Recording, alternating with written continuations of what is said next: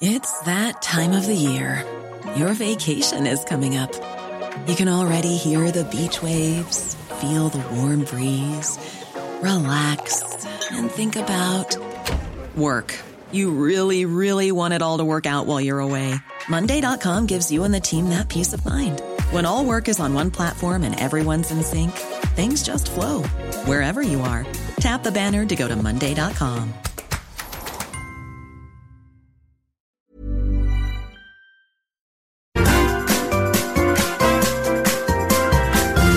You are listening to the Mother of All Talk Shows podcast with George Galloway.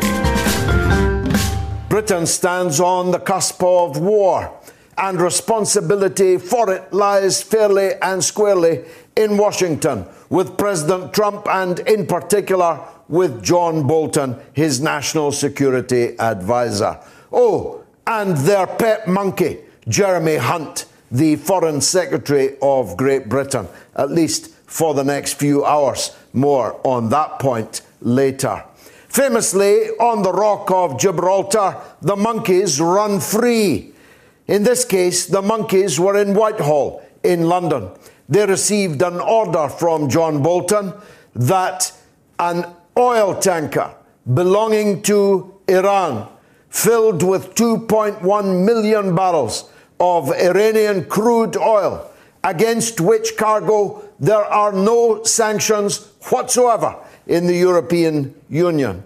The order was to use the Royal Marines operating off the Rock of Gibraltar to board, like pirates, this Iranian tanker on the high seas, which, if they belonged to anyone, they belonged actually to Spain, our European Union ally, at least for the next few hours. This piratical act of boarding and seizing and impounding millions of barrels of Iranian oil has, as I predicted here on the Mother of All Talk Shows, created a trail of gunpowder which was bound to explode in the Persian Gulf, in the Straits of Hormuz. There was no legal case for what the British did at the Americans' behest. And there's no legal case for what Iran has just done in seizing not one but two British tankers. Well, I say British tankers. They're actually ships built in Indonesia, run by Swedes, based in Cyprus, and with no British crew on board. But according to the Sunday Times, Rupert Murdoch's flagship newspaper in Britain, Iran has struck at Britain. Well, you know, in a nursery school, the conflict resolution would begin with this order from the teacher: give it back. Give the Iranians back their tanker, and the Iranians give our, in inverted commas, tankers back to us. And then everyone calm down. Because I tell you what, if you seriously think that shooting down each other's drones, seizing each other's oil tankers is not going to lead to war, then you must have been asleep for the first 20 years nearly of this 21st century.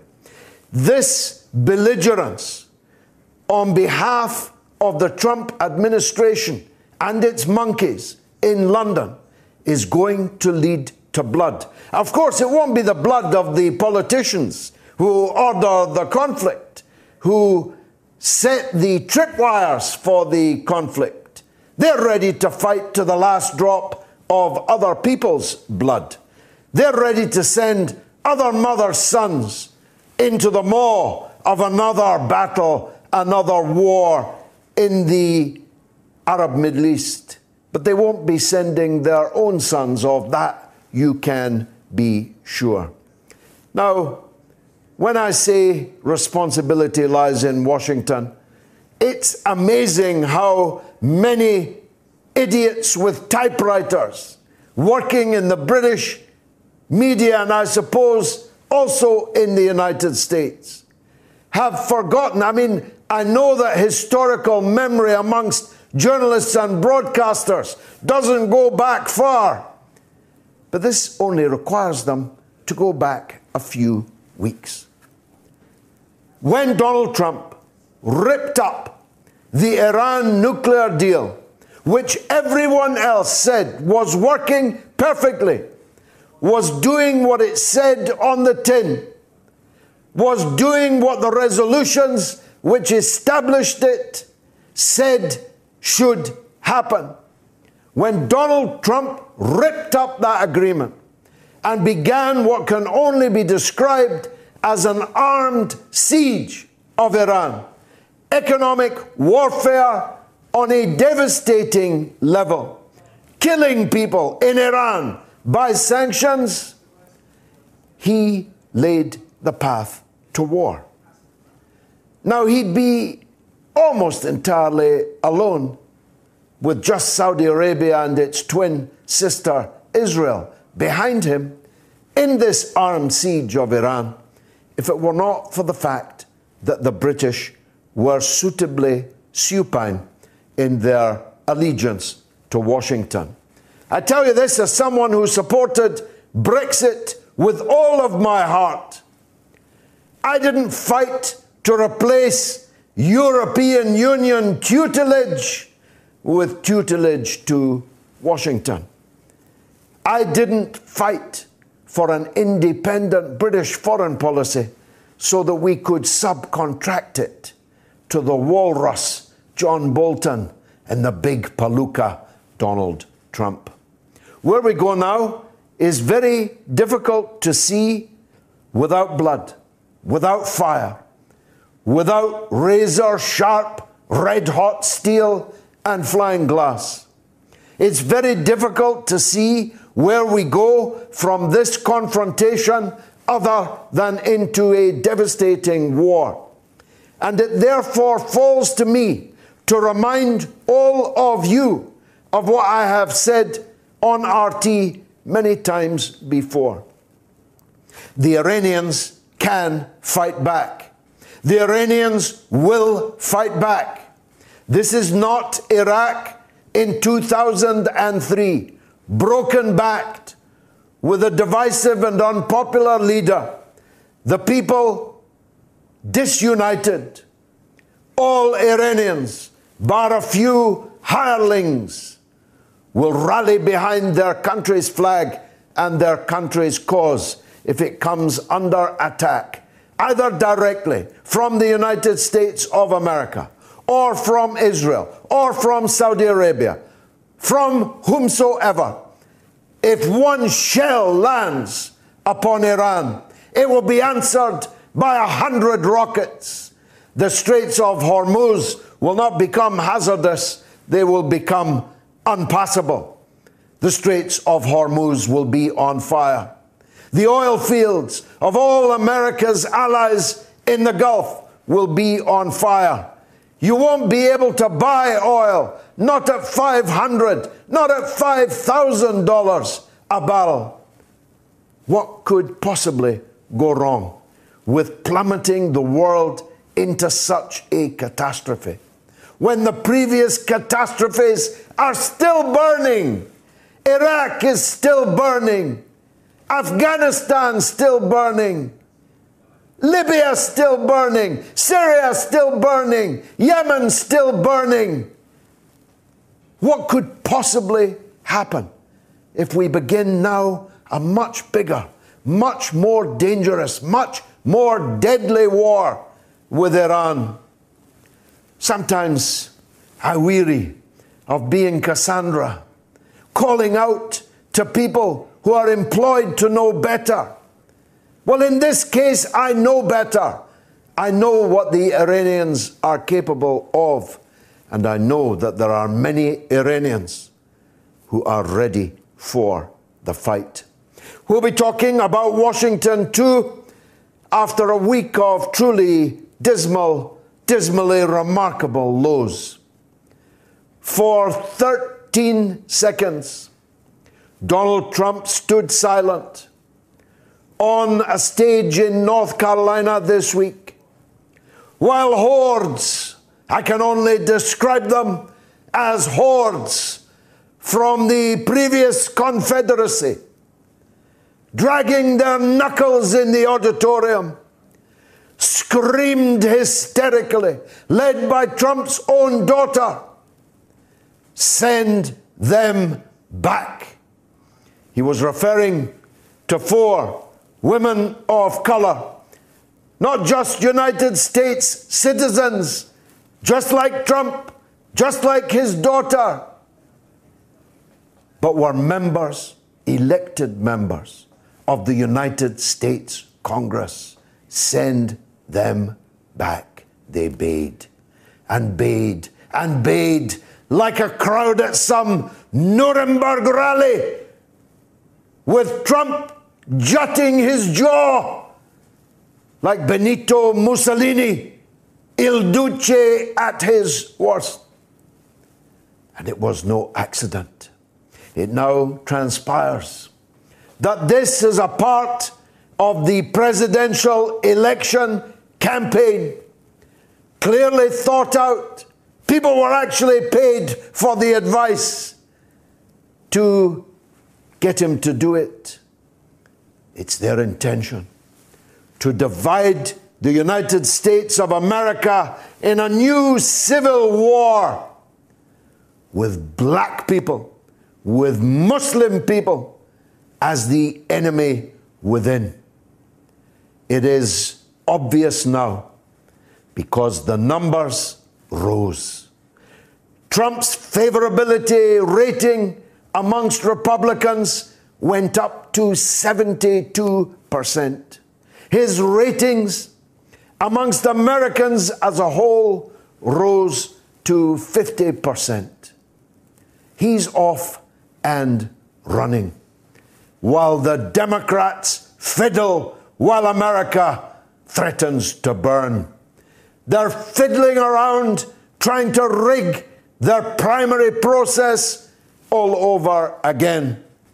Senator Gravel was told if he got 67,000 individual donors, he could appear on stage in the Democratic Party's next debates. As soon as he got 67,000, they changed the rules to keep him off. To keep him off because of all the candidates whose hat was in the ring for the Democratic Party's nomination. Gravel, a former senator, a man so old he was not really running for president at all, but was running to ensure that the Democrats don't make the same mistake they did last time and put up the only candidate that could possibly lose to Donald Trump for a second time. They're not even mentioning Bernie Sanders by name in the opinion polls. You're asked, would you vote for Joe Biden? Tick or not. Elizabeth Warren? Tick or not. The rest of the donkey derby? Tick or not. And then a last category, other. And other wins every time. Every newspaper article I read, every broadcast I see, the only man that can defeat Donald Trump is being airbrushed from the political picture.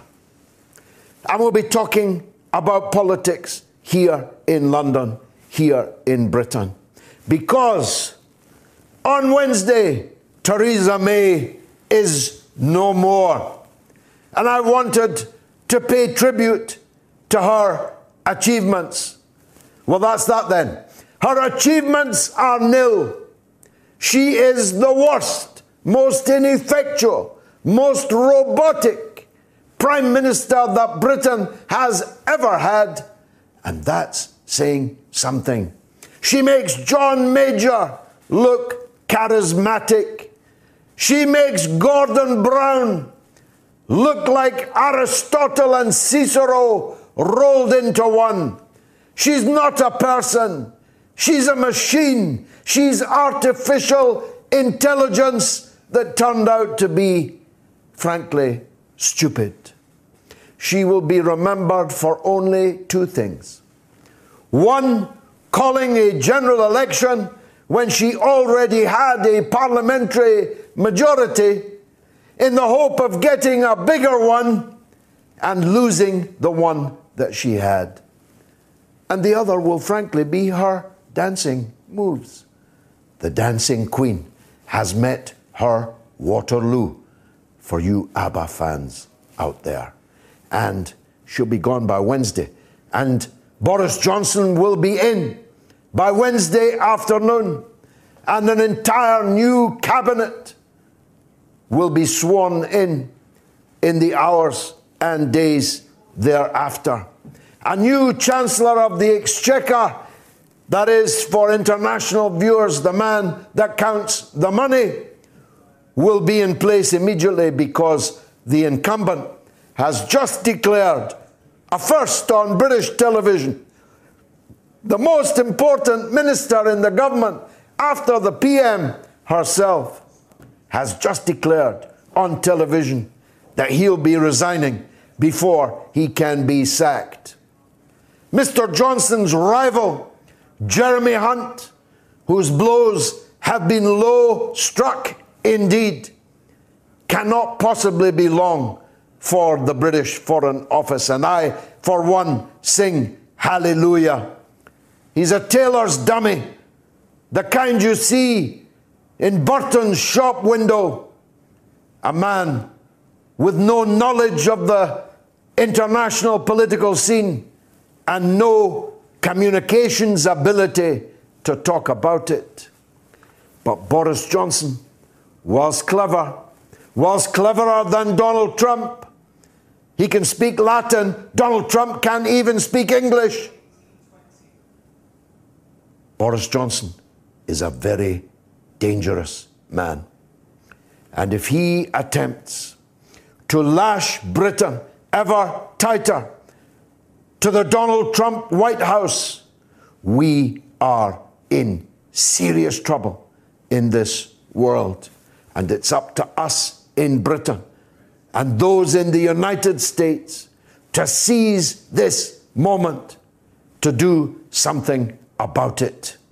For the next 3 hours, I'll be talking and listening to you, to your calls, reading out your tweets, and taking your Skype calls. It's going to be the mother of all talk shows. That I promise you. This is a first. From Mississippi, Uruguay, Tokyo, Thailand, and Turkey. That's the hellos that are just flooding in, as are the tweets. Here's one from Jane A. Gigi, looking very cool and suave this evening. Thank you, dear Jane. It's a different jacket, not the same one as last week, that excited so much attention.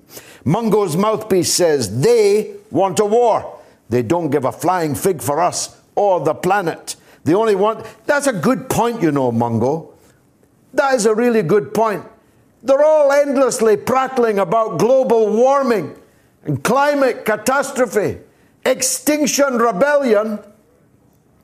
If there's a war with Iran, there might not be a planet to save in the first place. And at the very least, it's going to get a whole lot hotter. So, Mungo's mouthpiece says they want to usher in a new world order. Who are they? The globalists, the ones who want a world of masters and slaves, corporations ruling, the rest with nothing, the world owned by a handful of people. Haven't we got that already? Scott Kilgore says, alas, the hardcore flag-waving Americans will be more than willing to send their sons and daughters to their peril. Well, I'm afraid there are a few like that in Britain too, but not as many as there used to be. Be sure Britain will not be sending any soldiers into Iran. They'll be sending sailors in peril of their lives. They'll be sending airmen and women in peril of their lives. Our depleted naval assets, our depleted air assets, and the precious human beings who operate them will be the people whose blood will be shed. Certainly not the politicians in Westminster. Liam Murphy says, oh my God, the sweeping, unfounded statements you make almost make Boris Johnson sound like an intellectual heavyweight. Keep talking like an ill-informed student and keep the Tories in, which you and others do. Are you on the Conservative Central Office's payroll? No, I'm not, Liam, but thanks for watching and listening anyway. Fraser Buchanan says, why are the Brits still the lapdog of the USA establishment? Haven't we learned from the gallivanting in Iraq? Best wishes from Canada. Well, Fraser, we haven't learned from Iraq. We haven't learned from Afghanistan. We haven't learned from Libya, from Syria, from Yemen. Now, you know there's an old song, fool me once, shame on you. Fool me twice, shame on me. Fool me 5 times, 5 times shame on me. We have a media which talks about this crisis as if none of the other crises ever happened or ever ended so catastrophically, or rather not ended, continued so catastrophically. I've got a call from Nottingham in England. Yes, caller, go ahead. Hello, George. How are you, comrade? I'm very good. Nice to hear from you, sir. What's your name? Oh, God bless you. It's Paul. Thanks, Paul. I remember you well, yes.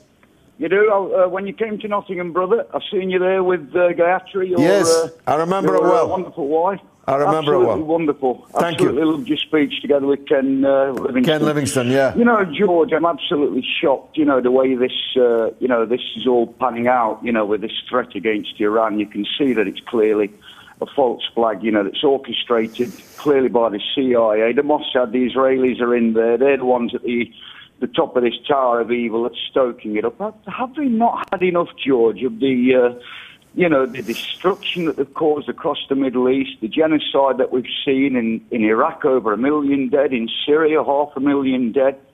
I'm very, very, very boiling with anger, George, when I see it. And when you look at the BBC, what a mouthpiece of propaganda that we have to listen to every single day. That's why we have to pay for it too, RT, George. We have to. We'll go to jail if we don't pay for it. I only differ with you in this regard, Paul. I don't believe that Israel is at the top of this tree. The United States and its monkey, the British government, are at the top of the tree. Israel works for imperialism, not imperialism working for Israel. Having said that, I did see some comments from Donald Trump today that appeared to suggest that he believes he's the president of Israel. Presumably the United States and Israel. Look them up. They're just today. He was talking about Ilham Omar, that we'll be talking about later in the show. But he was talking, he said, I gave Jerusalem as capital of Israel. I gave the Golan Heights to Israel. He was talking as if they were one country and he was the president of both of them. This is the language of a fascist dictator, George, isn't it? Isn't this precisely what the Nazis did, during the Second World War? What was the Nuremberg trials all about, George? It was about putting, Nazi war criminals on trial for what? Precisely for wars of aggression, George. Wars of aggression. The Nuremberg against peace. Yeah, the Nuremberg Tribunal established wars of aggression as the ultimate crime. And no one has paid for the wars of aggression against Iraq, against Afghanistan, against Libya, against Syria. No one has paid for those wars of aggression, wars of choice, wars of aggression. But no, Trump will only be a Nazi dictator if he succeeds in closing down the courts, cancelling the elections, appointing himself the president for life. And I think we're a very, very long way short of that. So I don't believe that he's a Nazi dictator. Enough, George. I accept that point. But the longer we have a Trump kind of nutcase in power in the United States of America, we're more likely, we're going in that direction, George. Mind you, I'll tell you what, Paul. Disgusting assault on the congresswomen like Ilhan Omar. And he knew that he had overstepped even his mark, because he tried the next day to say that he didn't like it, even though it was his daughter that was leading the chant. And even though he stood like a big dummy for 13 seconds, which is a long time. If I now stood silent for the next 13 seconds, you would know just how long that is in broadcast time. And he allowed them to chant, to froth, to foam, to drag their knuckles. I was just waiting for Robert E. Lee and Stonewall Jackson and the Confederate flag to be unfurled in the corner. Paul, thanks very much for that call, my friend. Here's a tweet from my old friend Marie McFarlane. Hi, Marie. Ready for some truth, ready for some facts, and intelligent, non-censored, authentic discussions for and by the people. Tune in to the mother of all talk shows. Thanks, Marie. Let's hear from Helen in Cornwall, again in England. Go ahead, Helen. Hello, can you hear me, George? Very clearly, the whole world's listening. Hello, thank you for taking my call. I love your show, George, and you do wonderful commentaries. I'm ringing to ask you if can we talk a little bit. I know the Iran situation is a crisis and it's very worrying, but can we discuss, if possible, I'm very worried about what's going on in Cyprus. People in Cyprus, northern and southern Cyprus, they want to live peacefully, basically. And unfortunately, we've got the provocations of the Turkish government run by Erdogan, who is constantly threatening possibly another invasion. And, hopefully, God forbid, it won't be. But on yesterday's day of the anniversary of the invasion of Cyprus, he threatened again.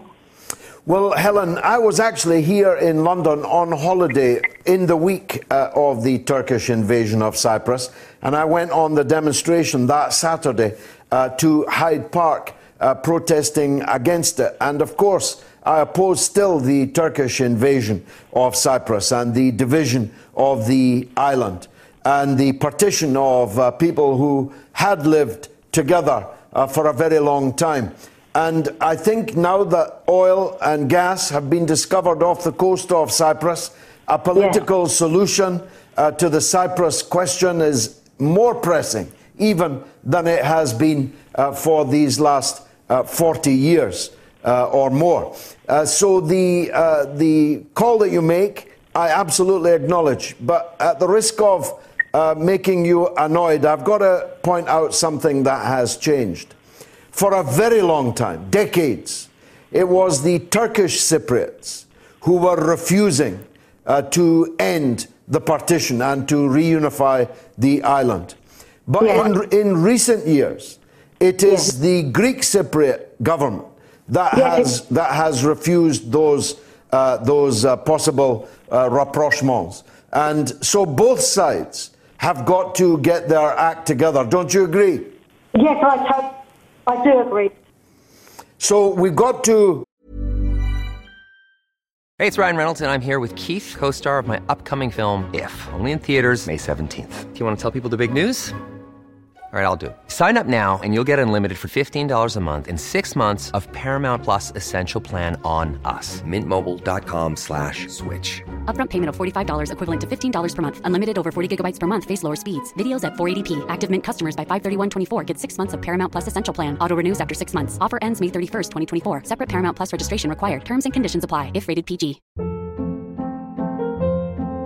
Hold up. What was that? Boring. No flavor. That was as bad as those leftovers you ate all week. Keke Palmer here, and it's time to say hello to something fresh and guilt-free. Hello Fresh. Jazz up dinner with pecan-crusted chicken or garlic butter shrimp scampi. Now that's music to my mouth. Hello Fresh. Let's get this dinner party started. Discover all the delicious possibilities at HelloFresh.com.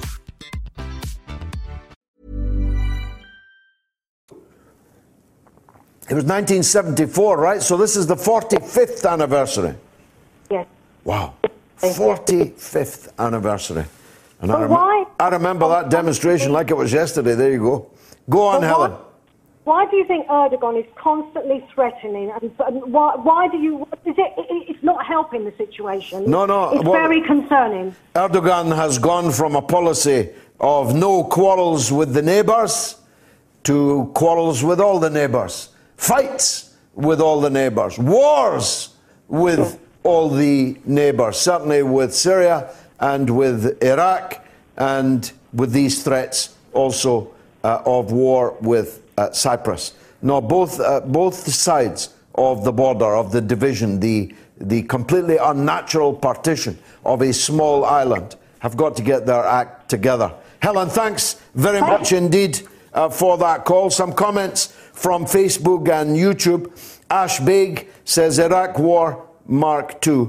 War will the Americans never learn from their failed history of aggressions. Don't forget also that you can send Skype messages. You can send them in, by the way, at any time in the week, and we'll play them out.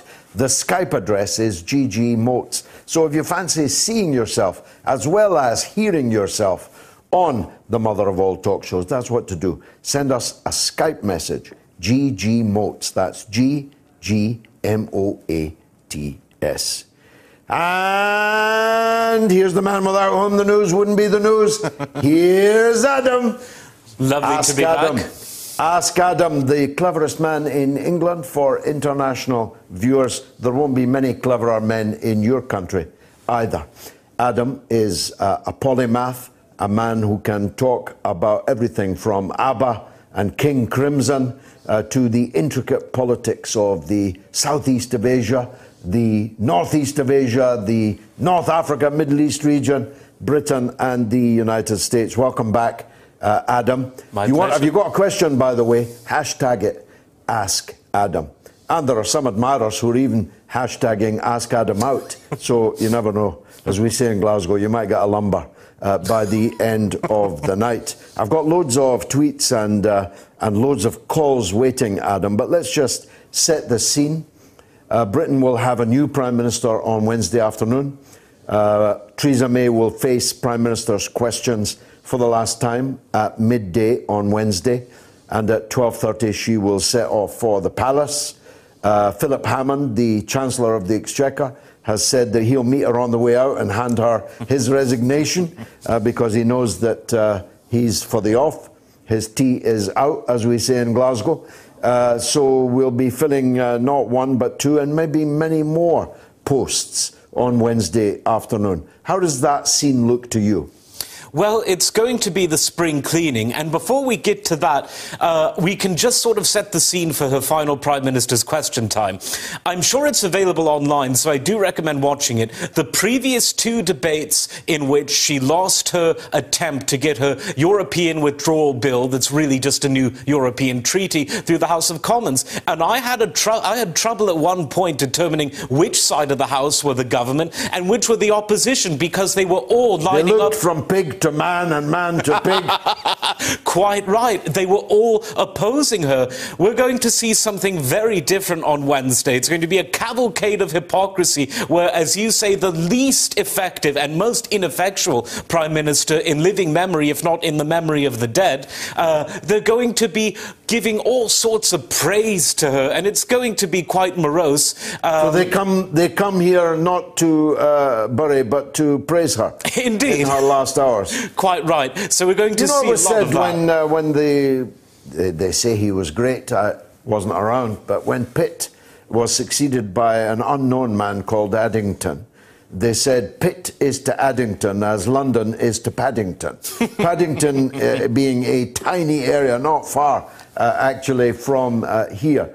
London is to Paddington. David Cameron was no giant, but Theresa May was an exceedingly small Prime Minister, wasn't she? Absolutely. She was the world's sort of most annoying bookmark, page holder, paperweight, call her what you will, but she literally got nothing done. Absolutely nothing. Well, I take that back. She provoked Russia, she provoked China, she provoked Iran, she provoked the United States. She lost us a lot of friends, yeah. How to lose friends and influence nothing is really... That's an overarching question I have, Adam. If you're leaving the European Union, and I'm glad that we are... Yeah.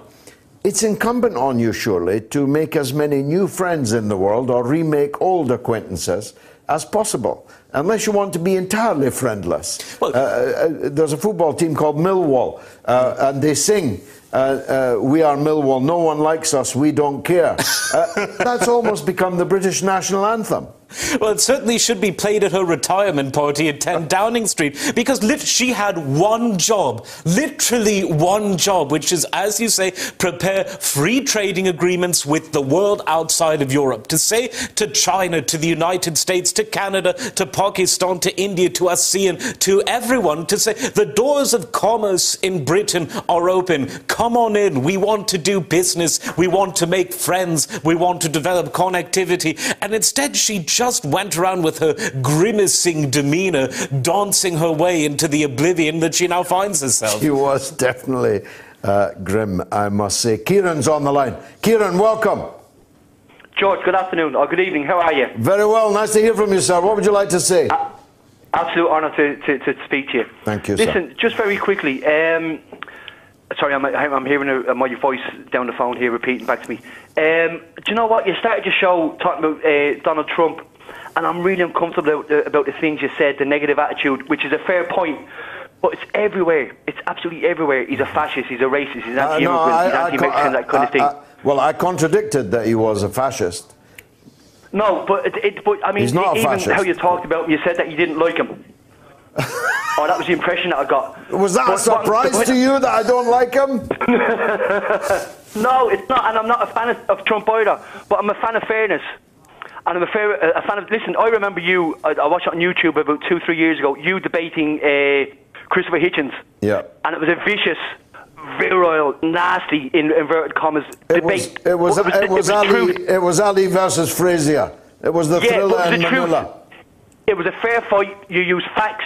And when you lashed him with your tongue, it was with the truth, and vice versa. Yeah. Listen, you paid the price for that tweet you sent on with TalkSport. And I saw your interview or your debate with Alan Sugar as well. And as soon as he got on the air, you stated facts about the flags, that kind of thing. As soon as he got his chance, the first thing he said, I think was, from memory, George Galloway is an anti-Semitic so-and-so.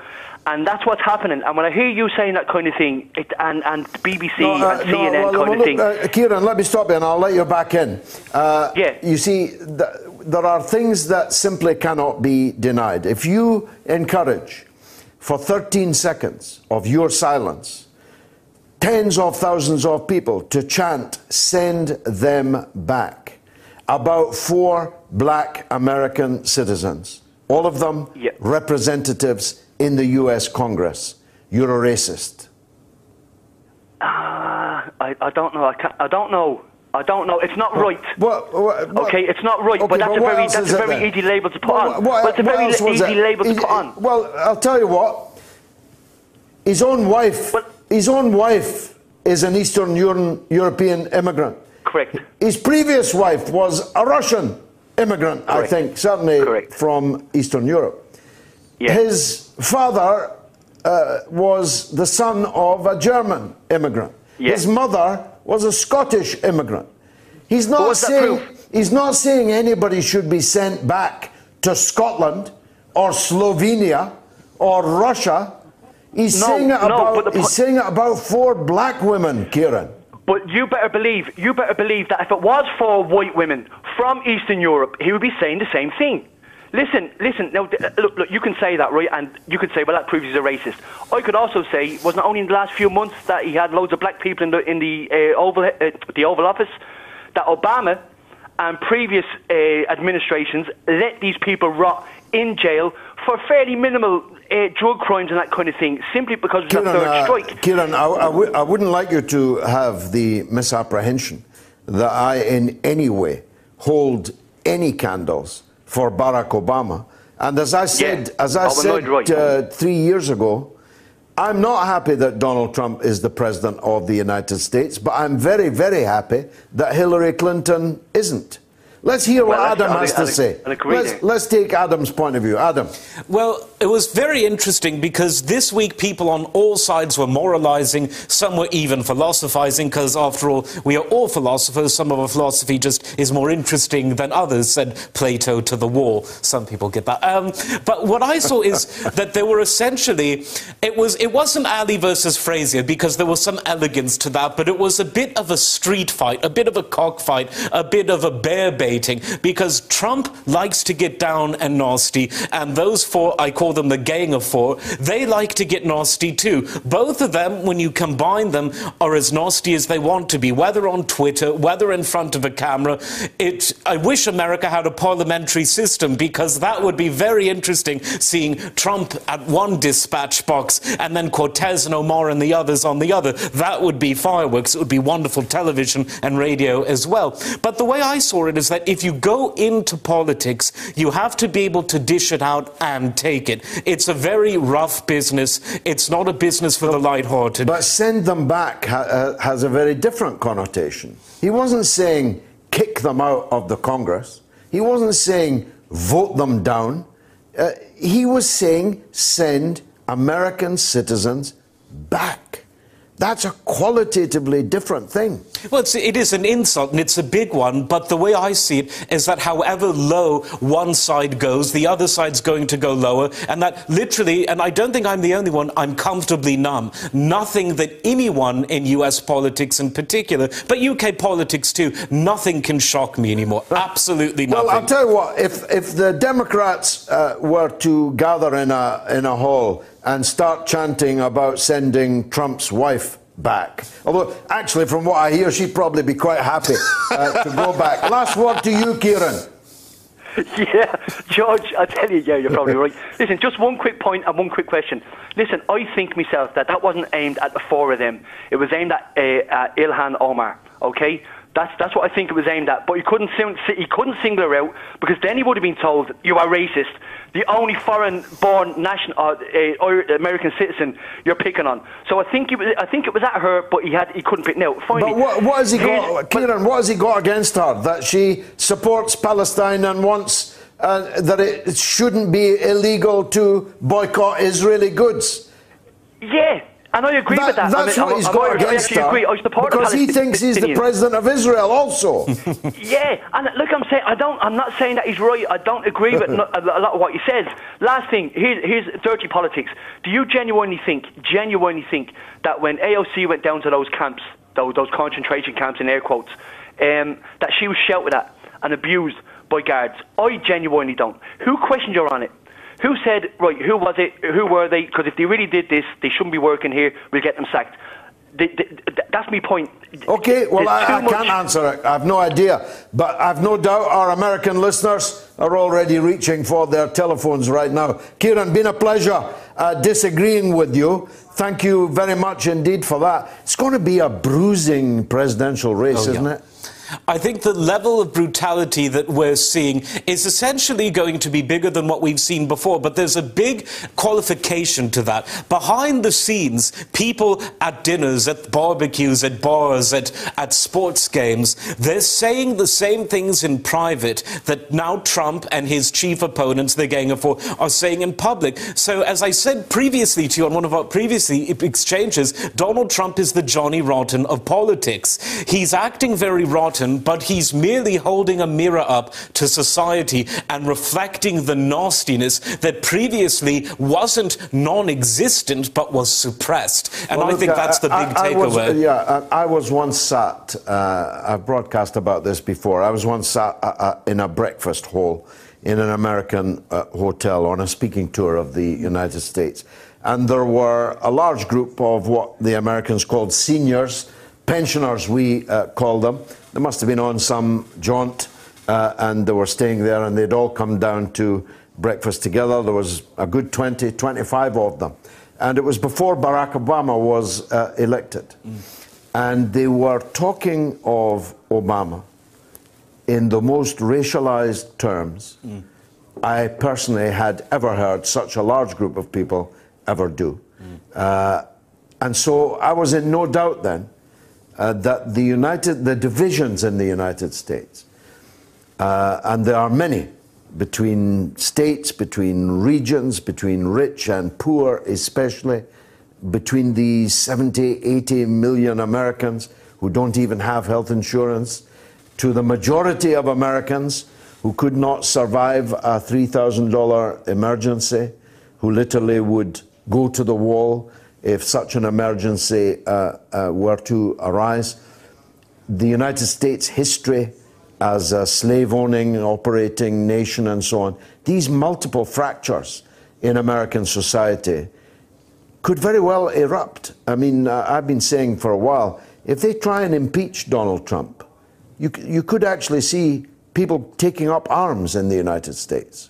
I don't doubt that. I think that what a lot of people misread about Trump is that how much is he actually putting the boiling liquid back down into the sewer? How much is he actually suppressing, in the sense that he's letting people sublimate it? Instead of shooting someone, God forbid, instead of rabble-rousing on the street, they can go to a highly secure Donald Trump rally or go to some chat box on one of the pro-Donald Trump social media pages and vent their views there. If Trump were to exit his presidency in, how shall we call it, an unnatural way, I think all of those tendencies that you mentioned would boil over, because we have to remember, every big country is going to have more diversity and more division, more differences than a small country. But the United States is quite peculiar because China, huge country, very centralized system. Russia, it's a giant country, but fewer and fewer people actually live in it. The United States is both very populous and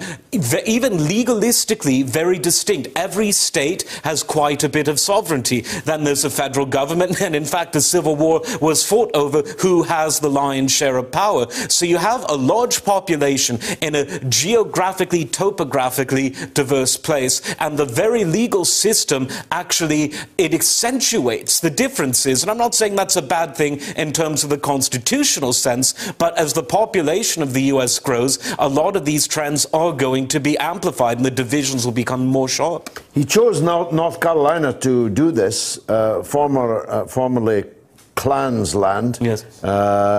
In fact, the very town that he chose, in which the rally was held, was formerly, perhaps even still to some extent, a real stronghold of the very worst white supremacist instincts in the United States. Well, the first hour is almost by. The good news is that there are 2 more hours to come. You can call us, you can tweet us, you can even Skype us at GG Moats. This is the mother of all talk shows. I'm George Galloway. With me is the cleverest man in England. Ask Adam, hashtag Ask Adam Gary. No sooner had I asked for an American caller, and I've got one, though his name isn't Gareth. Tell me, what's your name, sir? Yes, my name is Jared Monteith, a very good Scottish surname. Ah, you caught it really, yes. I know Monteith very well. I even kissed a girl on Monteith Hill.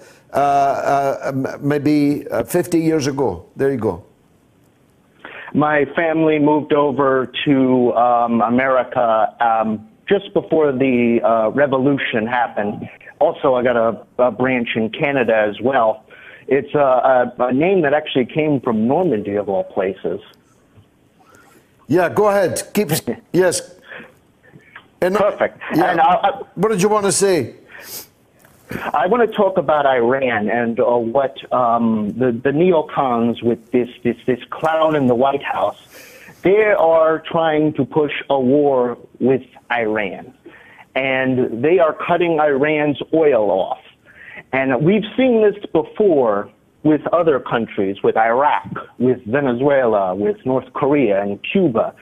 And they want to either have a regime that is friendly to the United States, or they will eventually just attack it.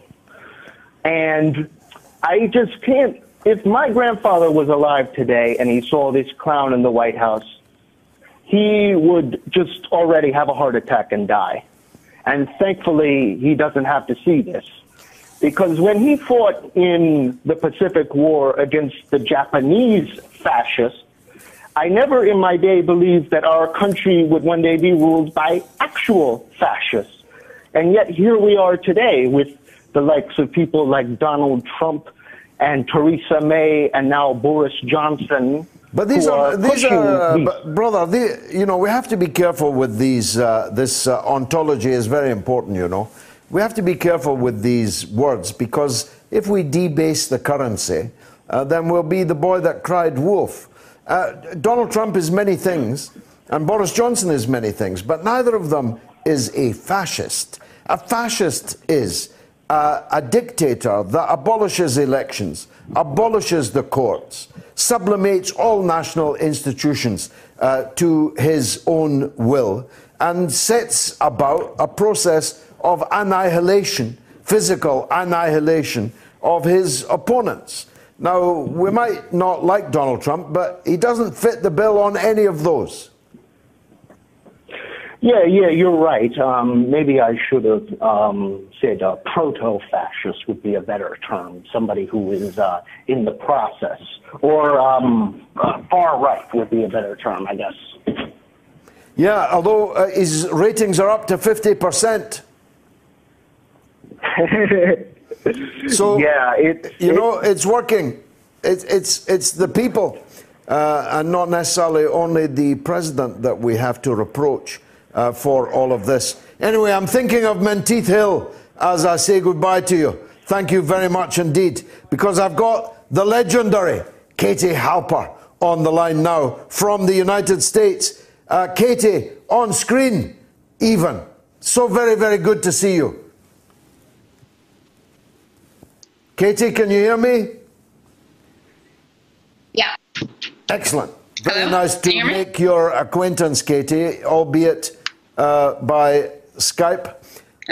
Right, we've lost the voice. We'll come back to you. The Communicipalist says the US military carbon footprint is destroying the world even without firing a shot. It is recently reported in the Ecologist journal that the US military is a bigger polluter than 140 countries. Just think about that. Just contemplate that. Paul Booker says, one of my best friends has a son aboard HMS Duncan and currently in the Gulf. Actually, right in the firing line, Paul. She was beside herself when she found out about his deployment. She knows that's his job, but her and other parents hate the thought of their children dying in someone else's war. Thanks, Paul. John M. says, does anyone actually think that Iran cares about the United Kingdom? It's all about power, and unless I'm very much mistaken, we don't have any. Sending a nuclear sub says what? Something for it to do. Otherwise, it's sailing about, looking hard, and doing nothing. Thanks, John. Unfortunately, we seem to have lost Katie. Are we going to get her back? Katie, are you there? Yes, I'm there. How wonderful, wonderful to see you. Thanks very much indeed for joining us. I've been talking to a slightly skeptical audience to some extent about what I thought was the crossing of a Rubicon by Trump this week in North Carolina. His standards are quite debased in any case, especially about women, especially about people of colour. And here we have 4 women of colour who he has now quite deliberately put into his sights. So whilst it's not full-on fascism yet, it was kind of fascism light, the rally, didn't you think? Yeah, I thought so. I mean, I think the rally was really scary and disturbing. But I do have to say that one of the other things that I think we need to talk about, because I think that, I mean, everyone knows that Trump is a racist sexist, and that's worth talking about. But the other issue is that Nancy Pelosi has been kind of depressingly unsupportive of these women. Can you guys hear me okay, by the way? Yeah, I can. And you've struck a chord with me, because I was going to put to you, Katie, that the Democratic Party's leadership teed this whole thing up for Donald Trump. Right, exactly, which is that, so the issue is that Donald Trump, as I said, and as you know full well, we know he's racist, we know he's sexist. That doesn't mean that we don't need to talk about it. But I do think that the irony is that we should be expecting more from Democrats, or I thought we should be. And like you said, Nancy Pelosi teed this thing up. She's been really dismissive and disrespectful of the squad, right? So that's Ocasio-Cortez, Ayanna Pressley, Rashida Tlaib, and Ilhan Omar. And what we're seeing is that Donald Trump, because we know he's very shrewd, I mean, he's very stupid and shrewd at the same time, he took advantage of that.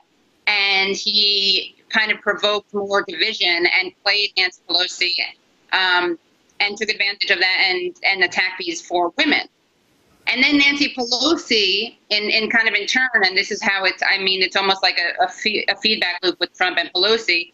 I'm not comparing Pelosi and Trump in terms of their politics or their morals, but, they both benefit from this because Trump gets to throw red meat at the base and Nancy Pelosi gets to look like an anti-racist because she's condemning Donald Trump. But well, that's true to a very big extent, but Trump's got the Democrats now right where he wants them, doesn't he? He wants the face of the Democrats to be the squad, because he perhaps correctly identifies that for many citizens, voters in the United States, those 4 women are not the face of America that they want to see. Yeah, I agree. I'm sorry, George. I think they're the people in the control room. I can hear them, and it's covering up your audio. Okay, well I'm really sorry about that. No, they'll have heard you, and they'll pipe down a bit now. All right, yeah, pipe down, yeah. But now I can. I suppose my point is, Trump didn't do this by accident. You're right. He is a big palooka, but he has a low cunning. And the low cunning here is to try and paint the face of the Democratic Party as the face of the squad. Because he correctly, I think, calibrates that that's not a face that the United States is yet ready to embrace as the majority in the country. Well, I think what you see, I mean, we saw this, for instance, like with Obama. Obama was able to win over a lot of racists. Like people, this is kind of an apocryphal story maybe, but lots of people said that during 2008, people would say, in 2016, they would vote for the N-word instead of, even though, in other words, they were able to overcome that. Yeah. And I think that these women, they do, I mean, look, we have a a black Muslim woman from Somalia. We have a Palestinian American, an African American woman, a Latina woman, and their policies are really bold, and that's why they're able to win the elections that they won. I think that, honestly, same thing with Bernie Sanders, right? Like, he's Jewish and he's a democratic socialist, but he's appealing to people. So I don't think that they per se are can't win elections. I mean, we saw that they could. I think what really is happening is that the Democrats don't want to have, the Democratic leadership doesn't want to have to pass the very bold progressive policies that the squad is advocating for. And it's funny because they're pretending that the squad is distracting from bread and butter issues, and that's not true at all. They're the ones who are pushing the bread and butter issues, and they're pushing Nancy Pelosi to push them. And those things are very popular. They have mass support, you know, the minimum wage, Medicare for all those things that the kind of Bernie wing of the party is fighting for. So I think he is being strategic, but I also think if the Dems actually got behind those policies, they'd be a lot more inoculated against Trump. Indeed, and those 4 wouldn't be the face of those policies. The leadership would be the face of those policies. Right, they would be among the face. Right, they'd be among the faces of those policies. Right. Now, I said earlier in the show, I have not seen or heard anything that Ilhan Omar, who I think is the main target of the disgraceful events in North Carolina this week, because she's the only foreign-born person that could be sent back. I've never seen her or heard her say or do anything that I disapproved of. She may not play in Peoria, but why do they hate her so much? I mean, they hate her so much because one of the reasons is that she's openly critical of Israel, which is a big no-no. And I say this as a Jewish American who is really upset by the way AIPAC claims to speak for me and speak for all Jews. And Ilhan Omar, her views are much closer to mine and the views of lots of progressives, Jews and non-Jews alike. But she really exposed how much trouble you get into if you dare to criticize Israel. And of course, we have to remember that the majority of Zionists in the United States aren't even Jews, they're Christian Zionists, right? Sure. So when people try to smear criticisms of Zionism as anti-Semitism, they're being disingenuous or ignorant. That's one of the reasons. Also she went after, and this is part of our